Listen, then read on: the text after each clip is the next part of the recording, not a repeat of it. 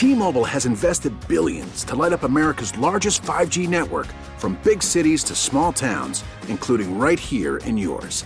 And great coverage is just the beginning. Right now, families and small businesses can save up to 20% versus AT&T and Verizon when they switch. Visit your local T-Mobile store today.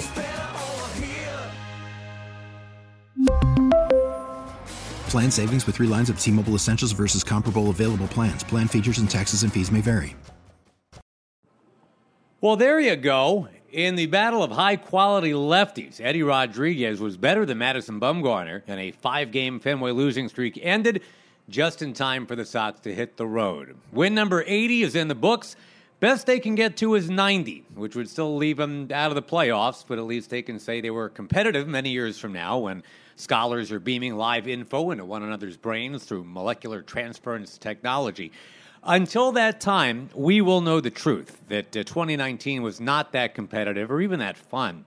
But on days like Thursday, with a crispness to the air and a win, although it was dicey at the end, yes, we can bask in a thimbleful of joy, because why not? Let the basking commence. Sox 5, Giants 4. This is Sox Daily. It's your Daily Sox podcast.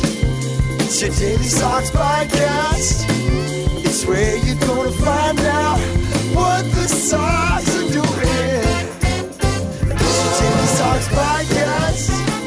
It's your Daily Sox podcast. Oh, it's your Daily Sox podcast. And here's your host, Josh Lewin.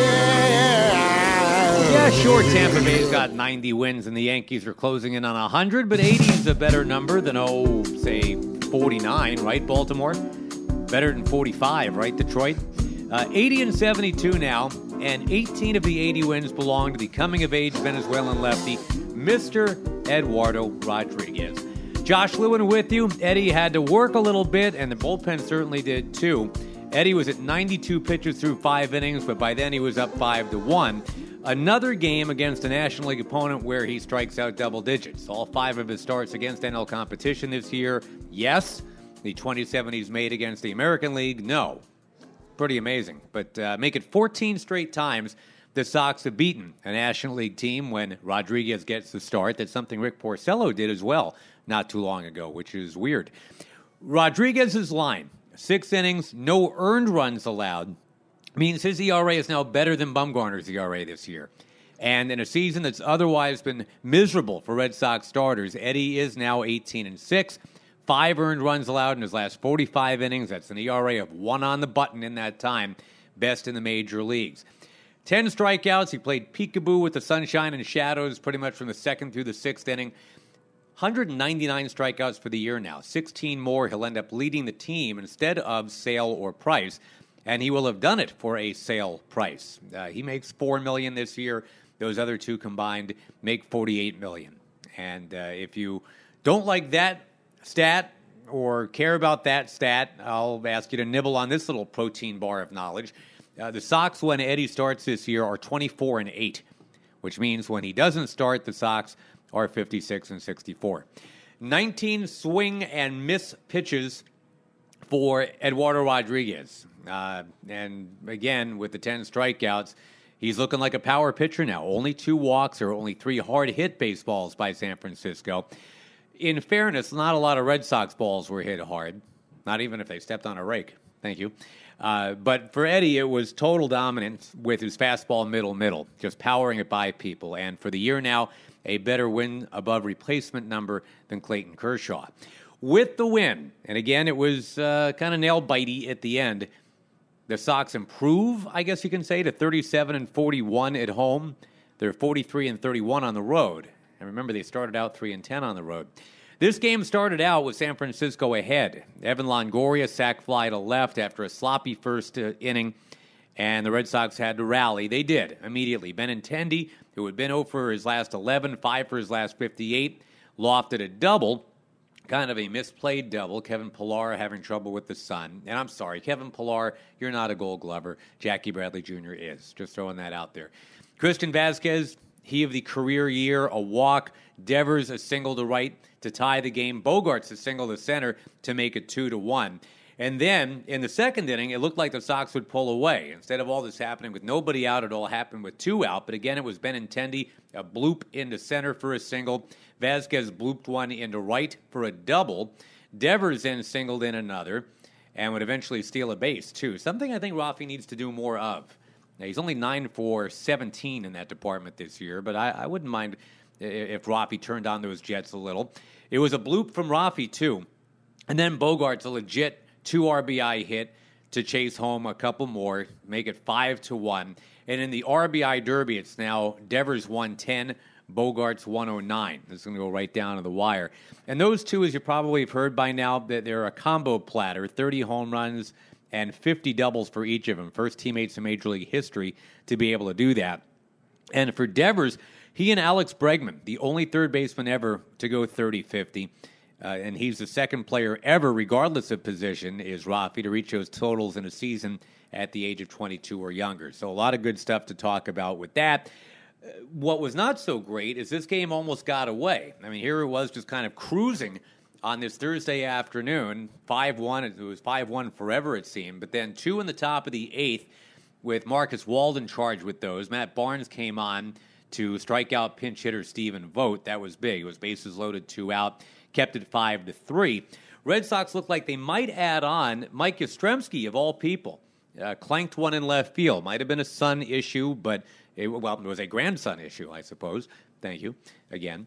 But the error charge to other Yaz helped to load the bases. Devers fouled out to the catcher, and that made it still just 5 runs on the board. And boy, one more, that would have made you breathe a little easier, because in the 9th against Brandon Workman, who really did have to work for his 15th save, a throwing error by Chris Owings. He's still on the team. It's a true fact. That opened it up. Christian Adames with a base hit and then a walk to the former BC Eagle, Chris Shaw, loaded him up, nobody out, 5-3. However, Brandon Crawford strikes out, taking a pitch that looked to be a little high. Thank you, Will Little, for calling that strike 3.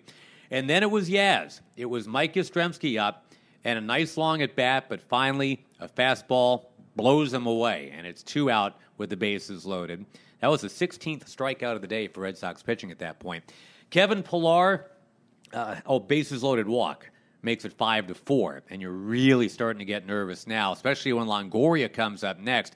Only Edwin Encarnacion has more home runs among active players at Fenway. I think everybody in the ballpark knew that, or at least had a sense of that. Again, it goes to 3-2. The 29th pitch of the inning for Workman. He gets the strikeout, and there's your ball game. 5 runs, 10 hits, 2 errors. That's how it went for the victors. It was 4-6-1 for San Francisco. They do end up taking 2 out of 3 in the series to the Giants. Time of the game, as always, 3 hours and 17 minutes. Alex Cora meeting with the media after the game. Here's what he had to say. Excellent again. Good fastball, good changeup, good tempo, a lot of swings and misses. He's been outstanding. And, what else can we say? It's been going on for a while. And now you see the strikeouts way up there and the walks staying low. So, he's put in a great season. Alex, how much of the season that he's having do you think is a mental thing with him, like a mindset? No, I do believe the offseason had to do a lot with what's going on. It's the first time in a while that it was just get ready for next year. He didn't pitch that much towards the end, and that game in LA gave him confidence. He was outstanding that night. So going into spring training, he had some goals. He's been talking about them. He's physically at another level right now. It seems like he's getting stronger. The velocity's up. The changeup action is a lot better. He's adding a breaking ball. He has a cutter back door and the front door sinker. There's a lot of weapons there. Can't run against him. He does an outstanding job holding runners. He's doing everything right now.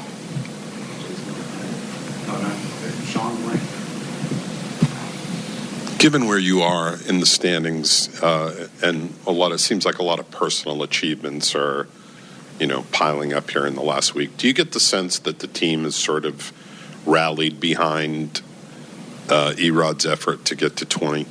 Yeah, I mean, there's been a lot of talk about that. We set the rotation for him to go as many times as possible with regular rest. He can hold the workload. If he doesn't win that one, probably we made an adjustment, but we still got a shot. So he'll be ready for his next one in Texas, and I think we'll use the bullpen. Obviously, if they're rested, in those outings. With his fastball, what are you seeing specifically? Like, is it, do you think that it's deception that's allowing him to succeed? Like, because a lot of there are swings and misses in the middle of the zone. You talking a lot about. But it's in the upper half, and that's where actually his fastball plays best. And now he's added the two-seamer. He's been a lot better the last few outings. He has a cutter, but that four-seam fastball up in the zone, it finishes, and then he has one of the best action changeups in the big leagues. So it's kind of hard to cover both zones, and he's been a lot better than early in the season. Specifically with the four-seam, meaning like specifically getting the four-seamer to that part of it? Up in the zone, yeah. I mean, there's no actually an exact box that we have to go as long as it's up. The action is outstanding.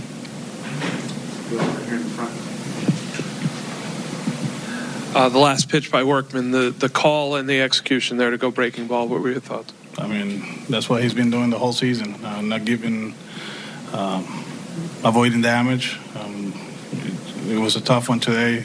We don't make a play, then we walk a few people, but he made some good pitches with the fastball during that inning, and it's one of the best breaking balls in the big leagues as far as numbers. So he was gonna, win it, or they were gonna tie with that pitch right there. So execution was great. Longoria, you saw him; he was very patient throughout, but he wasn't able to take that one. It is such a good one because he throws it on tough shelf of the strike zone, and then he's able to bounce it, or is close enough to the edge of the bottom of the zone that you have to offer. It's not that easy, and you look at the numbers, and it's crazy to see 120 and 190, and I think the whip is a little bit high, not high, but he has a whip because he's walked people. But we talked about it last year with Barnsley, and it's the give and take. You avoid damage, or you move on to the next guy. All right, there is your manager, as now it's on to Tampa Bay and Texas, the Double T road trip here. And Tampa Bay just had an exhilarating comeback win Wednesday night at Dodger Stadium. They flew all the way back home to enjoy an off day. And now it will be on the mound Charles Alfred Morton IV. We know him as Charlie. He will oppose Rick Porcello in the first of four at Tropicana Field. Battle of the Jersey Boys. They grew up about 35 minutes from each other. And Charlie Morton, 15-6 with a 3.16, although he's hit a little bit of a wall of late. He's got a 5.55 ERA in his last 5 games. Tyler Glasnow against a cast of thousands on Saturday. Ryan Yarbrough, who's 11-4, against Nathan Eovaldi. He and his 6.19 San Diego area code ERA. That'll be Sunday afternoon. And then Jhoulys Chastain will try it again. He's the Monday starter against Blake Snell, who's come off the injured list, and it'll be a very important piece for Tampa Bay down the stretch. Of course, the Rays are jockeying here with the A's and the Indians. When the musical chairs game stops, one of those three teams is going to get left out. And credit Oakland. They just continue to win and really kind of bust the balls of the other teams there. So Morton, we mentioned on the mound for this opener, he's kind of the one who got away, because as he considered potential free agent destinations this offseason, it's a guy that grew up in Connecticut, although we said he was born in Jersey. He contemplated the homecoming. The Red Sox had a rotation spot open, and that went to Eovaldi, as it turned out. But anyway, Charlie Morton at 15-6. Glasnow 6-1 with a 2.03. Yarbrough, Snell, that's a pretty good-looking pitching staff right there. However, the Red Sox, they are not going to go gently into that good night. They don't want to finish 20 games behind the Yankees, and they are in danger of that now. They're not a team built to come back, as you probably are aware. Other teams have been doing that to them all year. A stat that really jumps out, when you're 3-57 trailing after 8 innings, that's normal. I mean, that's no big deal. When you start shrinking it down and you're something like that, trailing after 7, that gets your attention. But that's the number when the Red Sox are trailing after 6 this year. They're 3-57 when they trail after 6 innings. And last year's team obviously was just bent on the ability to come back. They get that big double in the alley or something like that. But speaking of doubles, before we leave you, this is something I think you should know. Very important statistical mumbo-jumbo. You got Bogarts with 50, you got Devers with 50, you got Mookie with 40, you've now got Benintendi with 40. So the top 4 doubles guys in the American League are all Boston Red Sox. If it stays that way, that's phenomenal. I mean, obviously Fenway is a park that rewards you for a double stroke, but to have the top 4 American League guys all doing that is phenomenal. They're going to have to do it against a Tampa Bay, not only starting rotation coming up, but bullpen that's been amazing. And I think that the key part of that is how they keep changing out the plow horses here. They keep getting the field looking great. And that's something the Red Sox really haven't been able to say. You guys know how the Red Sox have had to change out the horses this year, too. But think about Tampa Bay. Alvarado was supposed to be their dominant guy as kind of the 8th inning man setting up whoever was going to close for them, and that was a TBA starting the year. Turns out it's Angel Pagan who leads the team in saves, and then Diego Castillo is next. With Alvarado shut down for the year, you got Pagan, Castillo, Oliver Drake has a couple saves, Jalen Beeks has one, Pete Fairbanks has a couple, Adam Kolarek, who's now a Dodger, has one, Colin Poche, Chaz Rowe, some guy named Aaron Slagers, Hunter Woods got one. He's no longer with the team. That's 11 different Tampa Bay Rays with a save. That is very close to a Major League record. 12 is that record. So credit Tampa Bay. They're hanging in the race with their pitching. The Red Sox are just barely hanging on with their pitching. But good for Eduardo Rodriguez. He is the kind of the outliers. He wins number 18, and the Red Sox can hit the flight to Tampa Bay feeling groovy here. Save number 15 for Workman we mentioned. And just real quick, this is a cute little trivia question, I guess, if you want to throw this one around. If you look at guys with double-digit win totals on the Red Sox this year, you certainly would have figured Sale, Price, and Eovaldi, right? I mean, would have been up there. Eovaldi's got 1 win, so forget about that. Sale, obviously, 6-11. You probably remember that when he got shut down. And Price got shut down with 7 wins. The guys with double digits, Eddie now with 18.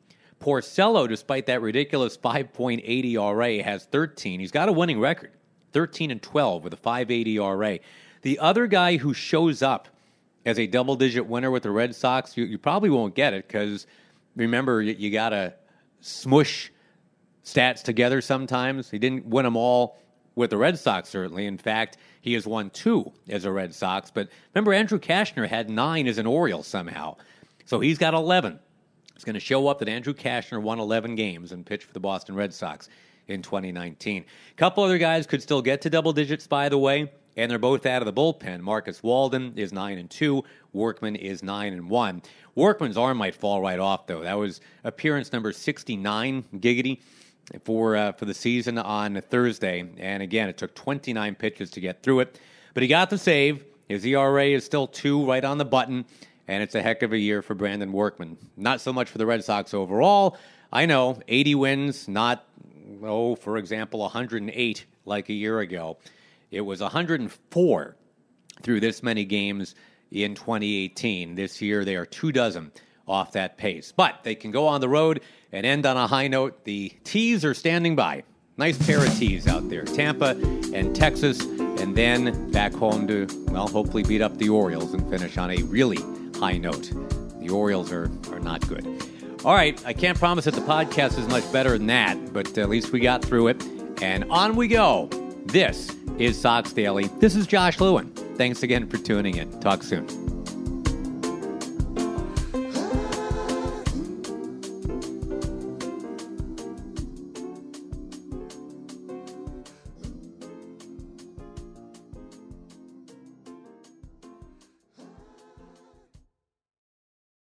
We really need new phones. T-Mobile will cover the cost of 4 amazing new iPhone 15s, and each line is only $25 a month. New iPhone 15s? It's better over here. Only at T-Mobile, get 4 iPhone 15s on us and 4 lines for $25 per line per month with eligible trade-in when you switch. Minimum of 4 lines for $25 per line per month with autopay discount using debit or bank account. $5 more per line without autopay, plus taxes and fees. Phone fee at 24 monthly bill credits for well-qualified customers. Contact us before canceling account to continue bill credits or credit stop and balance on required finance agreement due. $35 per line connection charge applies. See T-Mobile.com.